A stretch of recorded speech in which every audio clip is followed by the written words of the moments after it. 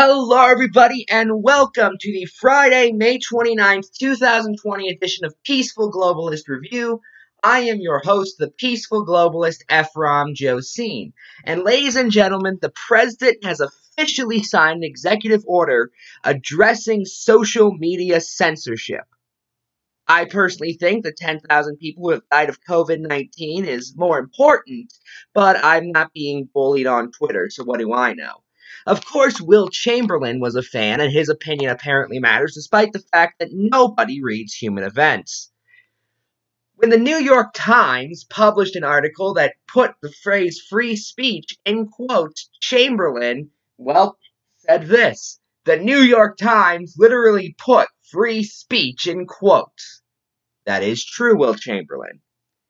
Of course, he meant that in a derogatory sense, but the problem with that is that in that article, the New York Times was quoting the executive order.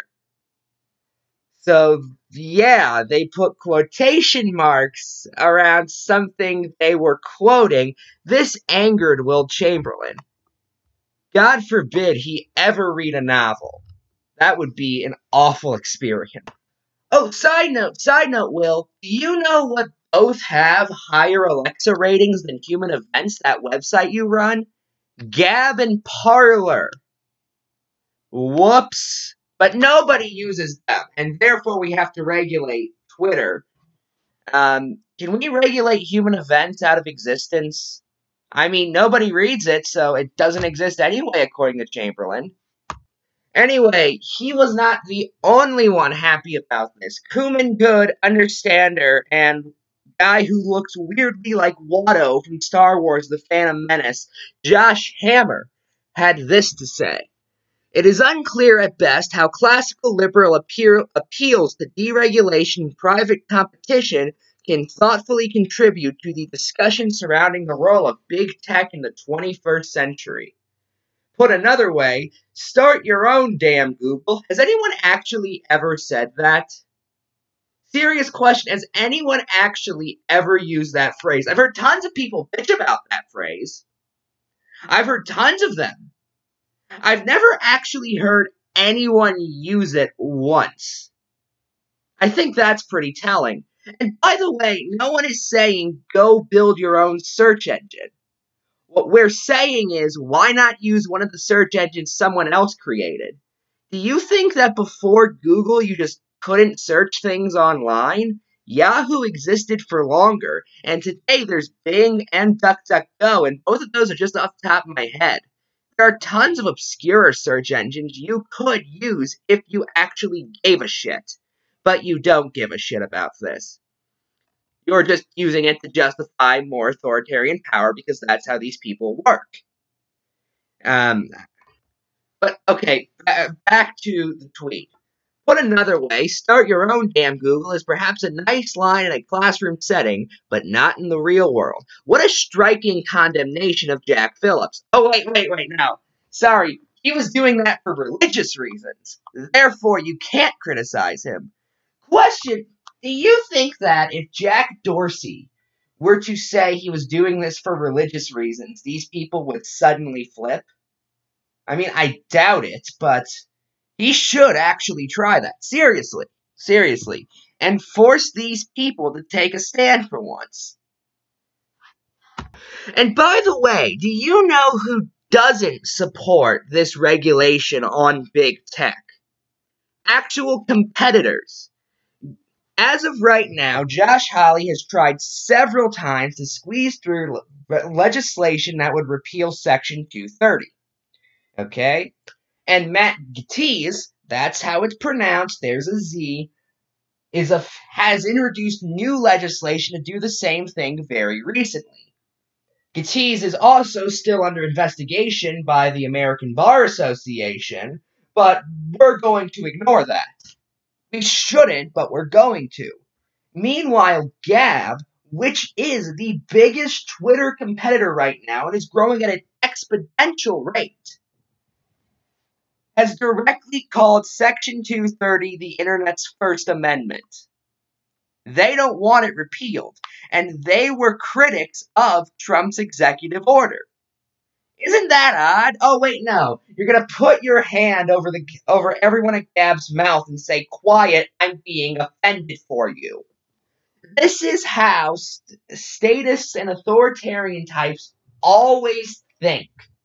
They always think that they're doing their action, or maybe they don't. Maybe they're just lying to all of us. But they always use the rhetoric of trying to do the greater good, and typically the people they're actually supposed to be helping hate what they're doing.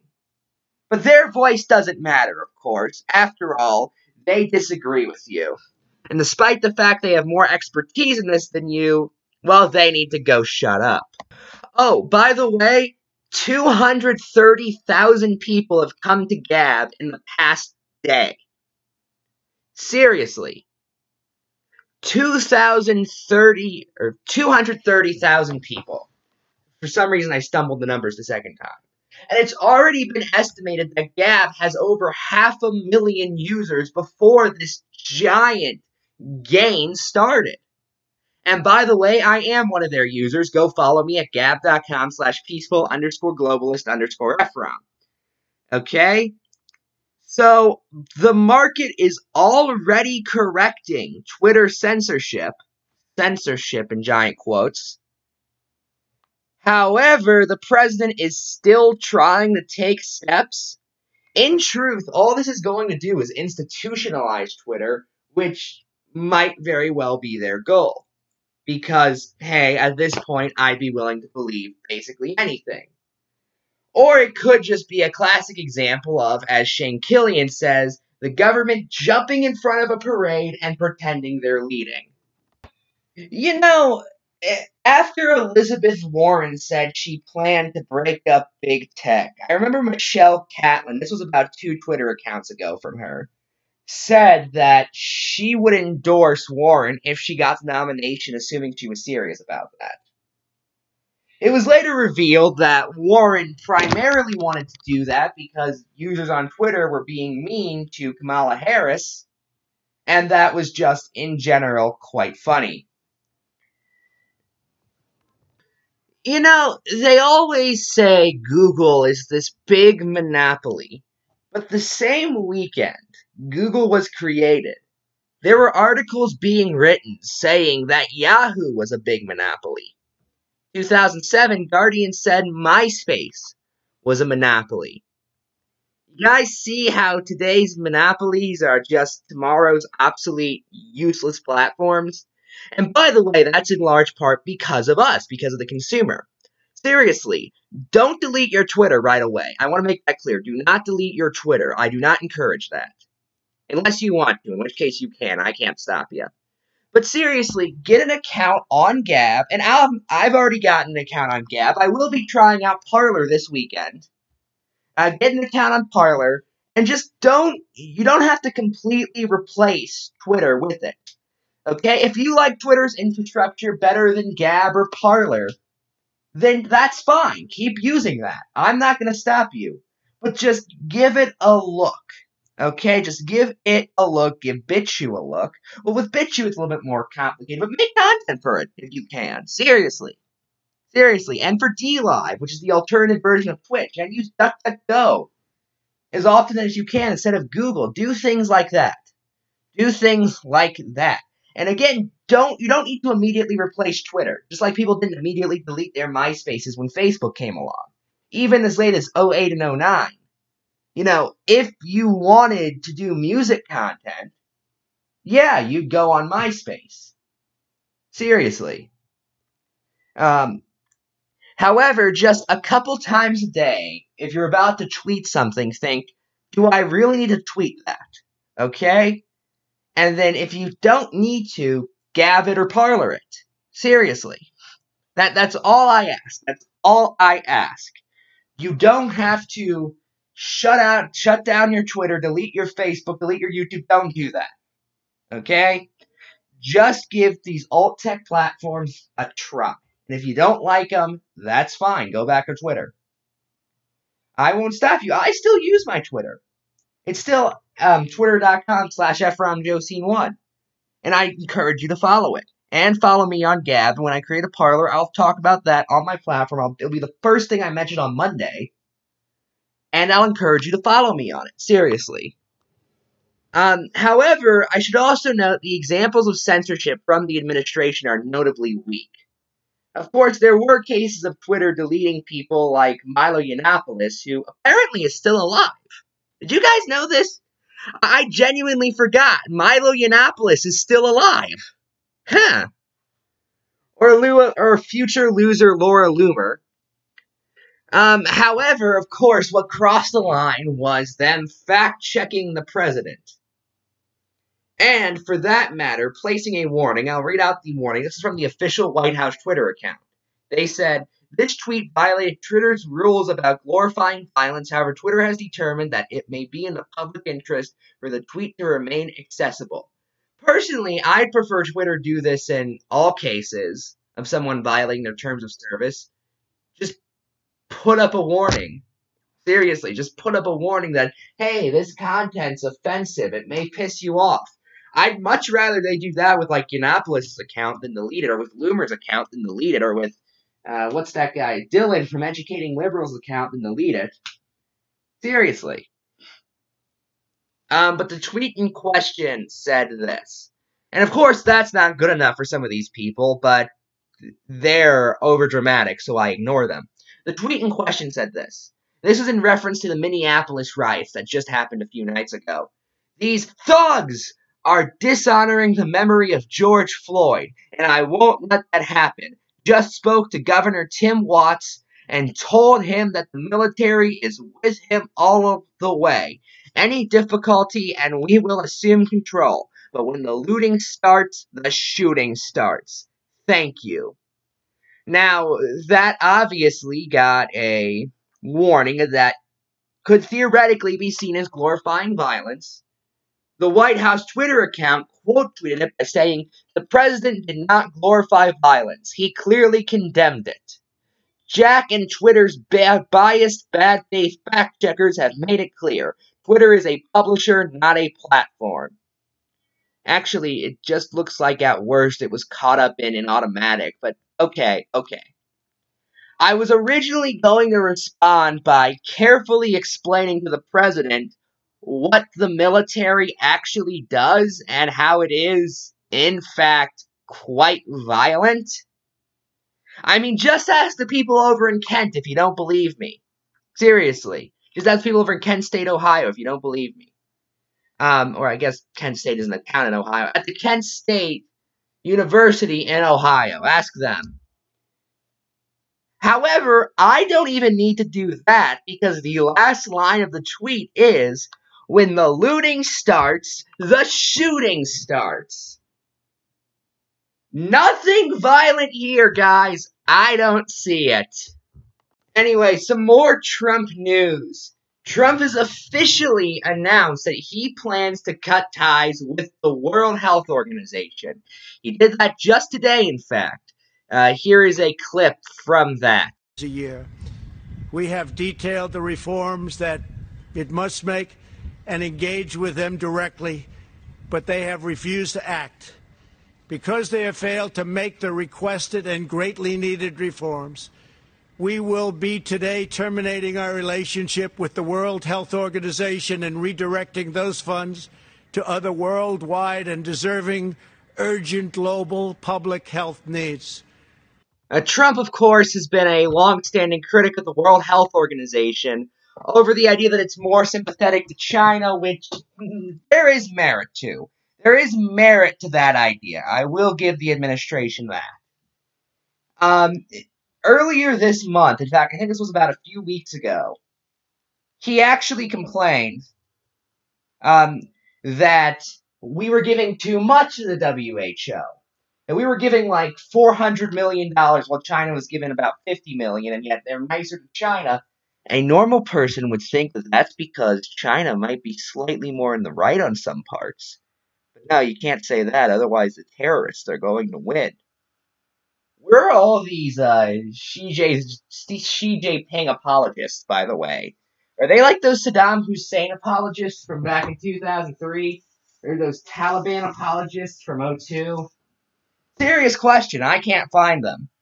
Uh, but no, I mean, in that case, by the way, you're the president. You control the budget. It's the same thing with NATO. Remember that really early on, the president was saying, we spend like 4% of our GDP on NATO. Meanwhile, most other nations only spend 2%. You signed the budgets in the law. And for the record, the United States only needs to give 2% of their GDP to NATO. We give 4% because that's how our budget ends up going. Okay, it's not a requirement. NATO doesn't mandate that. That's not really even how NATO works. There's no, like, head of NATO. It's a series of military alliances that all countries share, or that every country within NATO shares. And it's basically just primarily done through ambassadors, in all honesty. There is a Secretary General of NATO, but he's picked by the countries, through informal methods. There's no, like, president of NATO who oversees official NATO business. And even then, Secretary General of NATO really only has power if a dispute happens. Which, yeah, they do happen from time to time, but it's not this almighty powerful position. They don't have the power to screw us over, is really my point.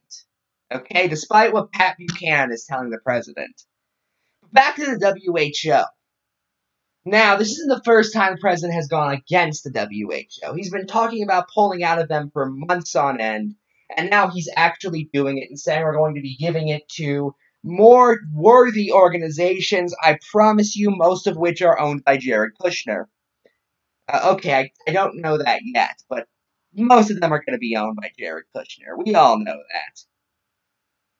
Now, here is kind of the part that I want to talk about. First off, I think the WHO is really being used as a scapegoat here. I'm sorry, but it is. As is China in general. The fact is, this happened because we let someone with COVID-19 in our borders, okay? That is not China's fault. When the president placed a travel ban on China, he still allowed thousands of people from China to come into the United States. That just objectively happened. We all realize that. Scott Howard even pointed it out on this very podcast. And so now, we have a situation where it's China's fault no matter what happens. No matter what happens. And a lot of these people just want war. Okay? Lou Dobbs has said he wants war with China several times. And that's being pushed around in neocon circles. The Project for the New American Century, the Neocon Foundation, a lot of the insiders within the Bush administration were members of, directly said the end goal was regime change in China. Okay? Bill Kristol, who, side note, looks like the criminologist from the Rocky Horror Picture Show, I've said that before and I'm going to say it again, is directly said he wants regime change in China.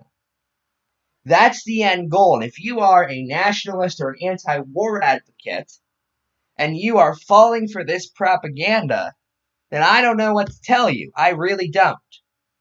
I really don't. I'm sorry. I'm sorry. And this whole thing about cutting off the medical supply chain from China is really just about cutting off medicine. I've said that a million times, and I'm going to keep saying it. They would rather you not be able to have medicine than for it to come in here from China. Because nationalism, in its purest form, and make no mistake, nationalists and isolationists have seized what's more or less a complete coup in our government, because we were never asked about this. We were never told this. The majority of Americans supported NAFTA. The president barely mentioned tariffs. He mentioned he was going to renegotiate NAFTA, but that meant 1.5 million things, and the majority of Americans support that. He occasionally was anti-trade deal, but that wasn't a big part of his campaign. Okay? And by the way, so at this point, they've seized control of our government. They'd rather you die than you get medicine somewhere else, because nationalism and isolationism is a death cult. Nationalism in its Josh Hawley, Peter Burrito form is a death cult. Make no mistake about that. So that's just the scenario that we're living in. Now, as for us pulling out of the WHO, I really don't care one way or another. I really don't, okay? I'm not a big WHO fan. I think there's a lot of junk science that comes out of it, especially from IARC. That's where we find that, like, having long hair causes cancer, as does being a barber, so life sucks no matter what, and just all this other ridiculous stuff. So I will acknowledge there are issues with WHO. And I am not against the president pulling out of it necessarily. I do think it's weird he's focusing on that and not the entire UN. But okay, that's completely fair. However, this is the big however, I am simply worried about what it represents regarding the shift with nationalism in our culture. I'm sorry, that's my big issue here. In a vacuum, I am not against this, but with everything else, with this plot of the administration that I've been exposing for months now, let's just say I'm a little vigilant. Anyway, I haven't been talking about the whole George Floyd thing, if only because there's not really much I can say about it I hadn't already said with Ahmed Arabi, in that, okay, I feel the cop was wrong, but in this case there was a bigger outrage that led to full-on riots in Minneapolis. Which, by the way, I want to make clear, I am against, okay? In case anyone wants to accuse me of being pro-riot. I'm not. I'm against riots. And now we find out what we always knew, but they were also, like, looting Targets and things along those lines. And for the record, to anyone trying to justify it, there are scenarios, like during Hurricane Katrina, for instance, where I could theoretically sympathize with someone who is stealing, okay? I still think they should be punished, make no mistake, but I can sympathize with them. I can't sympathize with these guys, I'm sorry. You're trying to protest racial violence by looting Target. I mean, even in a case like the Boston Tea Party, they were specifically attacking, people, the tea shipments in question, because that's what it was about. It was about a tea tax. Like, even if they were, like, burning down, I don't know, the house of the police officer who shot Floyd, that's still wrong. That's still completely wrong. But that is at least also related. This isn't. But anyway, that's not what I wanted to talk about, okay? There's a lot you can talk about regarding George Floyd. That's not it. Instead, I wanted to talk about this article from Reason. In the wake of the police-involved death of George Floyd in Minneapolis, armed black activists have stepped up as the city endures protests, riots, and looting. A video of a group of armed black residents in St. Paul went viral on Thursday. The video shows armed black men standing in front of a store. The person who is recording says the businesses they're protecting is black-owned. A black guardsman can be seen in the background of another video featuring civilians protecting a store. And then they have this 12-second clip. Give it a listen. They said run up in here and see what happened. On Finn out here with them Blicks on them. Blicks on them. Run up in this black on. Nigga, you see that? Black on. Run up in this bitch. Oh my mama, we gonna do that to y'all ass. I thought that was absolutely amazing, in all honesty. And mind you, I'm not a big gun guy, okay? I don't own any guns. If you start talking to me about the difference between fully automatic and semi-automatic weapons, or about the difference between an AK and an AR, I just start hearing the Pink Elephant song. And, like, start tuning you out. I don't know anything about guns, okay? I don't own any. I don't really feel the need to. I genuinely don't like the idea of owning one as well. Okay, I'll say that. So I don't know the gun-owning experience, okay? But the people who actually do tell me they're useful for self-defense, so I'll believe them. Seriously, that's how I view the thing. And most gun owners, by the way, are completely responsible people, or they're like this and actually protecting. But back to the Reason Magazine article. The armed civilians aren't just protecting property, they are also using their Second Amendment rights to bolster their First Amendment rights. A man who calls himself the Office Grandmaster J, it's unclear whether that's this is a nickname or just a social media handle, leads a group called the Not Fucking Around Coalition.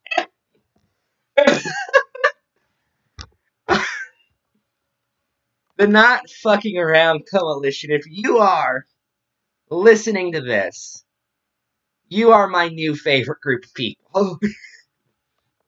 I'm sorry, I just find that great. I just find that great.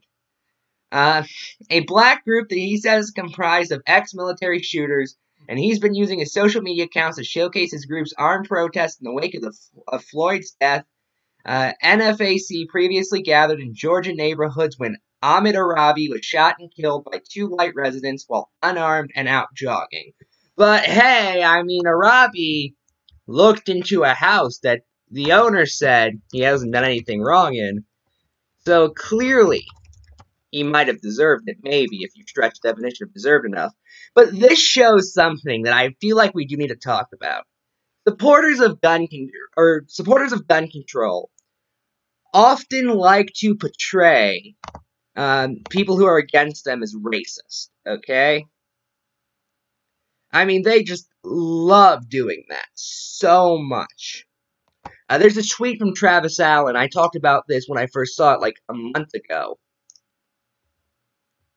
It says, just a reminder that when the Black Panthers stormed the California Capitol building in 1967, it led both the NRA and Ronald Reagan supporting gun control. It led to both the NRA and Ronald Reagan supporting gun control. First off, I don't really like the framing there that the 1967 Black Panthers were just this peaceful group who, no, there were a lot of them who were militants. And a lot of them who were CIA agents, which also made them violent. And it was joked about them and the Communist Party that there were so many CIA members in it that there were actually more CIA members than actual members of either the Black Panthers or the Communist Party. I mean, seriously, that's how many of them were CIA members. And for that matter, Ronald Reagan was not some big pro-gun hero like he's often portrayed by the Republican Party. Again, as governor of California, he did sign some gun control, not much, but some. And then, as president, he banned fully automatic weapons in 1986. And then later on, he endorsed the Brady Bill. Now, he was no longer president when that happened, but he did endorse the Brady Bill, which, of course, was named after his former press secretary, James Brady, who was shot while Reagan was dodging a bullet, more or less. Reagan was shot. Brady and Reagan were both shot, but Brady got, like, a large amount of brain damage from it. And then later they introduced a gun control bill in response to that, which was just nicknamed the Brady Bill, because, hey, that's who it was based after. Brady, of course, by the way, was Reagan's right-hand man, but most Republicans don't know that or don't want to tell you about that. And that's just one example of hypocrisy within the party. Oh, by the way, do you know which president created the EPA? This is another example. It was Republican Richard Nixon. Seriously. Again, the modern Republican Party would never tell you that. And as for the NRA, we can talk about the NRA's record on civil rights if you want, but really, up until the 90s, they weren't political in any way. Like, seriously. In fact, they endorsed at least 3 gun control bills, to my knowledge. One in the 1930s, back when Roosevelt was president. One in response to Kennedy being shot in 1967. And then they endorsed Reagan's ban on fully automatics. The NRA really wasn't political until Clinton's assault weapon ban in the 90s, which caused all these people to just spew in. I mean, all these people who were just angry that guns could be banned, and they started taking a more political route, and they started working with, like, Newt Gingrich and Bob Dole and people like that, and Tom DeLay's another one. But no, John F. Kennedy, in fact, was a member of the NRA, and he was a Democrat, in case you didn't know. Yeah, and when the NRA started, it was primarily just kind of like a gun nerd group. It was people who really liked guns, just getting around, training other people on how to be safe with them. They were big into education. That's what they did. They educated people on guns. They actually educated they educated African Americans how to shoot back in response to the Klan. Martin Luther King Jr. himself actually applied for a concealed carry permit in Alabama. And he was denied it because even though he met all the written applications, he did not meet the one that you were supposed to meet, which is you had to be white. That wasn't written down, because you couldn't write that down, but that was heavily implied. That's the other thing I want to talk about. Gun control activists are total hypocrites. Do you know what the first policy endorsed by the Ku Klux Klan was? It was gun control. Seriously. In fact, when a Florida law, it was Florida, I forget the exact time period, it was, if I'm not mistaken, in the 1880s, was taken to the state Supreme Court over it possibly being racially biased. The Supreme Court affirmed the law, but said, yeah, the whole point is it's racially biased. They didn't want black people to get guns because then they could defend themselves against the lynchers. Shane Killian has a whole video going into the various ways the progressive movement was eugenicist in nature. He has several videos on this. But gun control isn't the only policy. Minimum wage is another one, where they basically admitted when they passed this, the first state to have a state minimum wage was Massachusetts. And that was to keep women from working. Then later, the Davis-Bacon Act was signed into law in 1931, and that was originally introduced in 1927, and the argument made was that too many black people were getting government contracts. So they created a minimum wage specifically in hopes that it would lead to less black people in the workforce. Irving Fisher, I think that's what his name was, Irving Fisher. It was something like that. A progressive economist admitted that, and they don't admit this now, by the way. Immigration restriction was bad for the economy. They used to outright admit that. Immigration hawks did. But they didn't like that fact, but they still didn't like immigrants because they were eugenicists. You think VDare is going to print that article? That's a lot of statist policies are based in racism. I'm sorry. Actually, I'm not sorry. And the fact is, gun control is no exception. There's this quote from Chris Rock. I'm going to see if I can find it real quick. Okay, I can't actually find who said this quote. I thought it was Chris Rock because of another bit he did on gun control, but I'm going to just quote, this is from the Free Thought Project. Let's talk about gun control. Banning or restricting firearms is the most white privilege idea ever. Rich liberals scoffing at the notion that a person might need to defend their own lives is a tower so ivory you can't look at it in direct sunlight. It's the personal safety equivalent of saying, just have the maid do it. I couldn't have said it any better myself.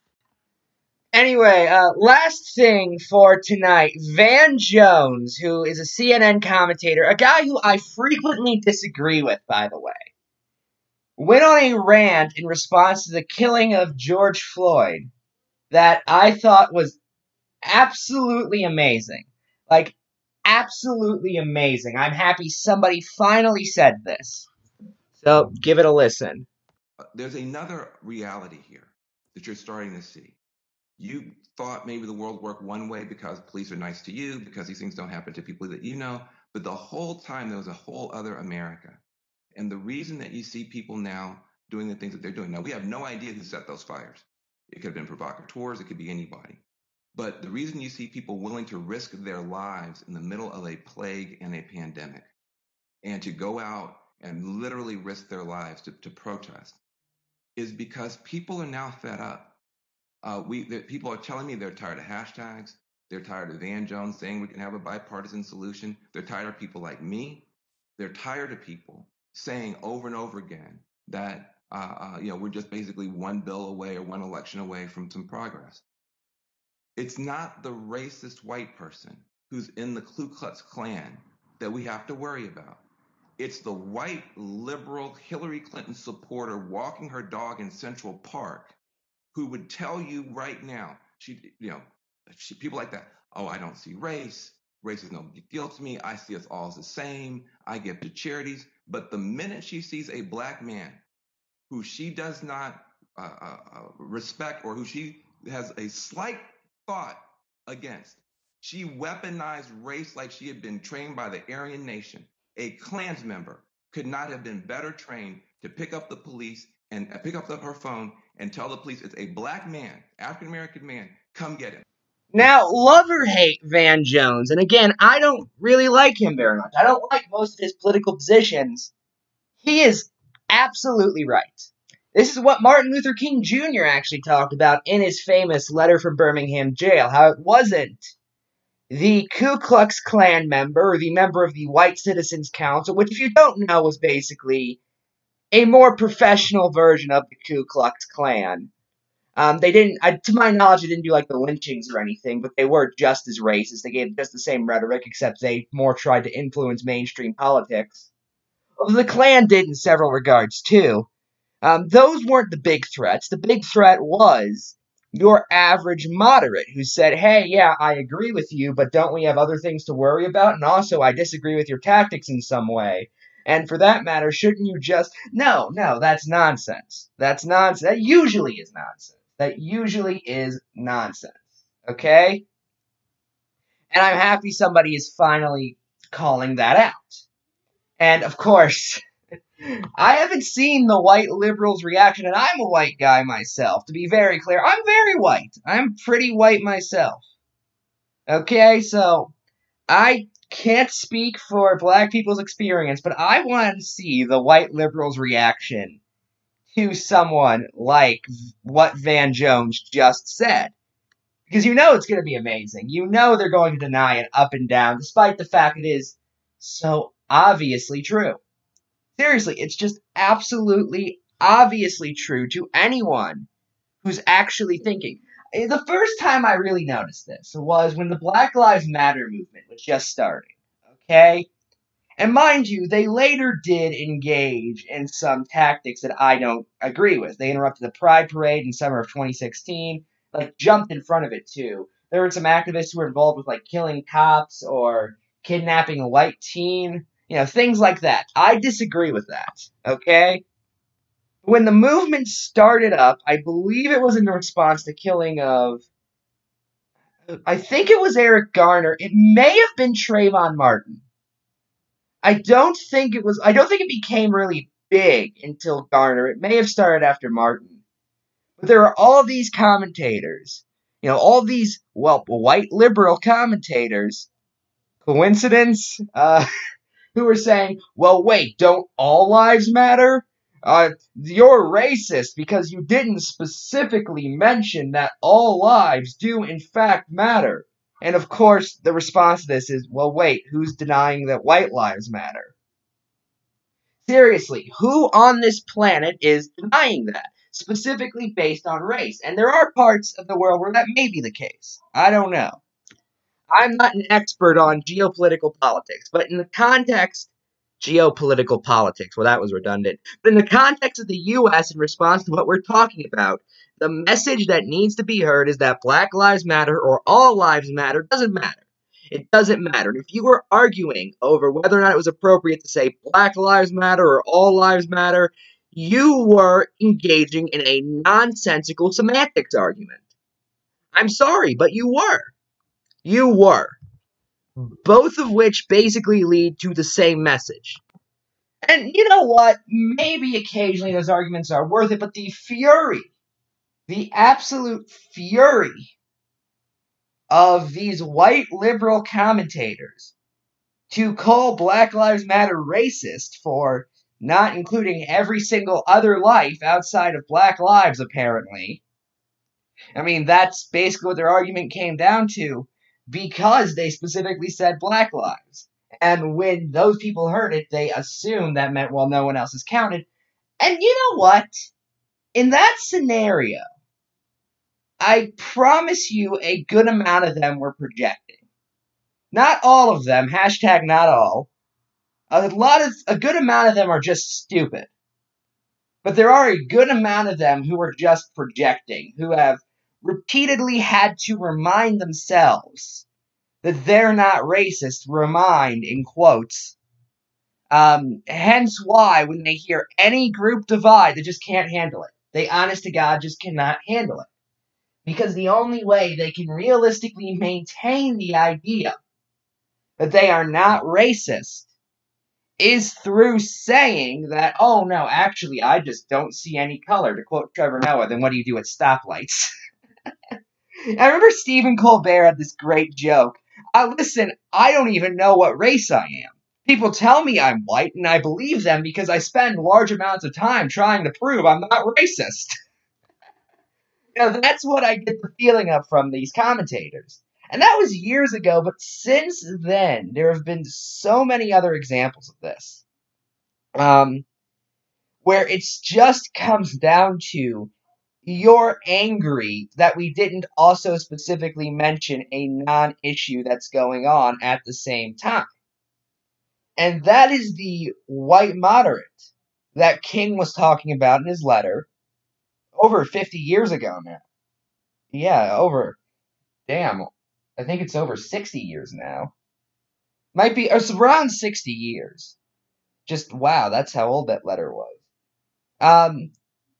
But a long time ago, that's my point. A long time ago. That's the kind of white moderate that King was talking about in his letter to Birmingham jail. And now that Van Jones is talking about is the kind that people need to actually be on the lookout for. Because those are the kinds that actively hide themselves. Those are the kinds that put on suits and ties. Do you guys know what state the Ku Klux Klan had the most influence politically in? Serious question. Serious question. And I'm asking you this for a very specific reason. This was the state where they were buying out politicians. They weren't doing their lynchings.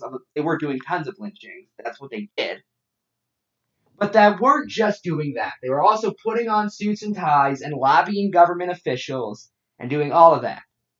It was Indiana. I'm not joking. It wasn't Mississippi. It wasn't Texas. It wasn't Arizona.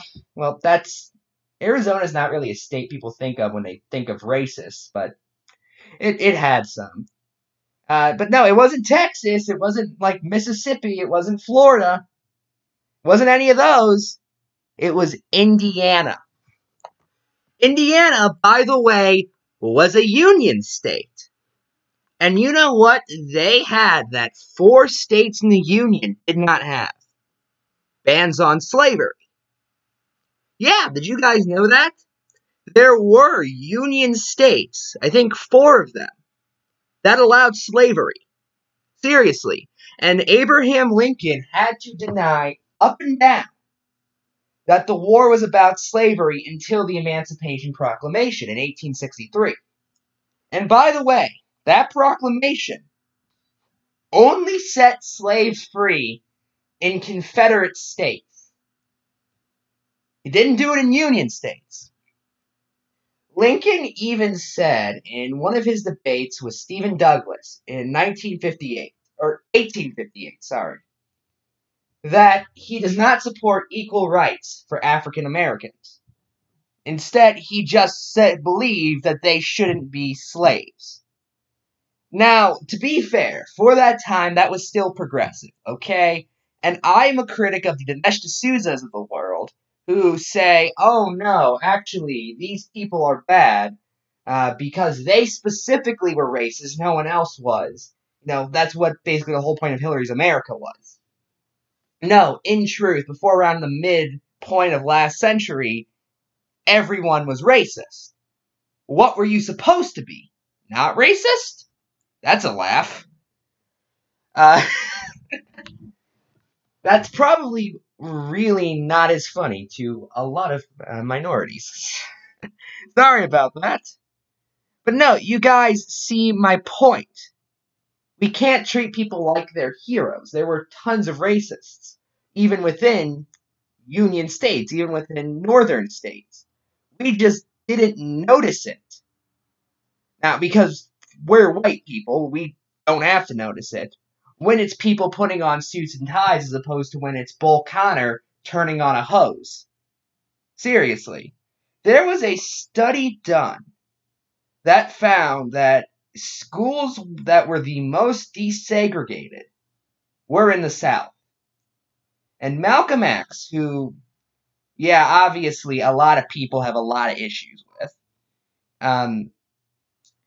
said famously in New York City in the 60s that you don't need to go to Texas to find a segregated school. There are tons of them in New York City.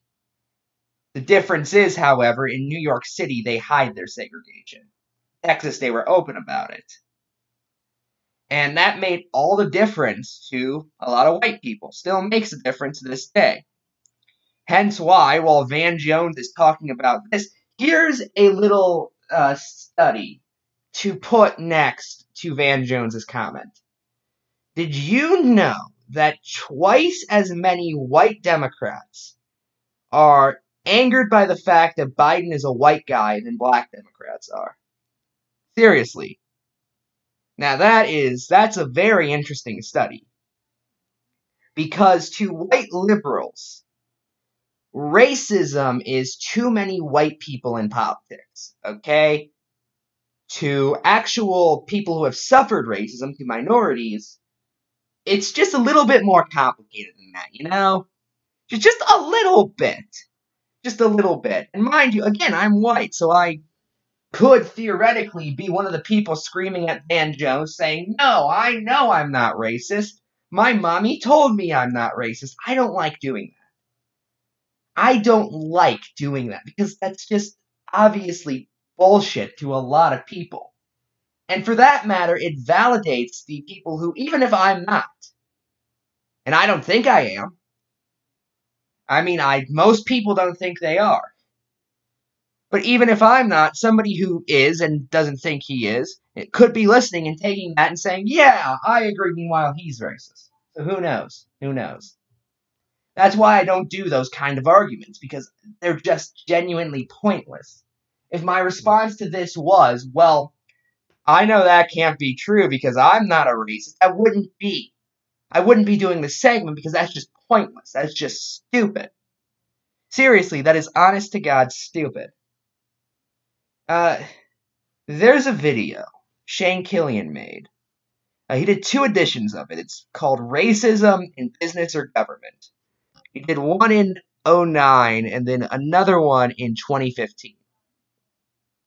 And both times he ran the numbers per capita of the amount of African Americans in politics. The only number where they were proportionally represented, and he did overall trends, mind you. It was African American governors and African American members of Congress, African American or minority members of Congress, minority governors, minorities in state houses and local houses and all that. The only number where minorities were proportionally represented was state houses of former Confederate states. I'm not making that up. I'm not. And obviously there are still racists down there. However, that's kind of an interesting study I think about every now and again. Maybe it's when you're dealing with actual people who are not the suit and tie racist, you learn to check it a lot better if you're a civil human being. I don't know. I really don't. I'm just kind of talking now. I don't know. I just happen to think it says something when, Van Jones is talking about George Floyd being shot or Ahmaud Arbery being shot. Meanwhile, your average white liberal is complaining about what? Joe Biden being white? A New York Times column talking about the fact that Kobe Bryant was a rapist? That is the only time I was ever happy to watch an ESPN panel. I'm gonna make sure I get the name right because I genuinely, I'm near certain I remember. Ken Blackstone. Yeah, it was Ken Blackstone. If you ever get the chance, look up Ken Blackstone, ESPN, Kobe Bryant. It was just after Kobe Bryant's death, and ESPN was breaking that news for a week straight. I just turned on a panel at some point. It was him and Ken Blackstone, for those who don't know, is a very black guy. I like how I say very black. Like he's just normal black to my knowledge. Okay. Uh, I can't judge the people's blackness. I'm sorry. I just don't have that ability. But anyway, no. It was this panel with him and like 4 or 5 other white guys. And by that point, the unofficial rule of ESPN was don't mention Kobe Bryant's a rapist. Don't. And Blackstone broke that rule and just, oh my god, the white guy's faces got even whiter. That is like one of my favorite panels of all time. That's one of my favorite videos of all time, is that ESPN panel. Because it just shows the kind of way a lot of moderate white people try and avoid being racist. Is don't mention anything bad a minority did. Also, let's get, I guess, some more black people in politics. Doesn't matter if they're like Kamala Harris and joke about smoking weed while in college, while also at that time they were locking up black people for small amounts of marijuana. Doesn't matter. No, what matters is that they have the right melanin level, and also, they don't call me out. That's the other important part. Okay, to end with, if you want to see the whitest group of people you'll ever see in your life, look at the profile picture of all of the columns on Town Hall condemning Joe Biden's "You Ain't Black" comment. That's all. I'm Ephraim. Good night. And if you enjoy this show, you'll probably enjoy my book, Ramblings of a Madman, Life as an Anarchist. Follow me on Twitter at EphraimJosine1 and follow me on Gab at peaceful_globalist_Ephraim. Also, if you got anything you want to send it to me at peacefulglobalistreview@gmail.com. That's peacefulglobalistreview@gmail.com. It's just the name of the show at gmail.com. And good night.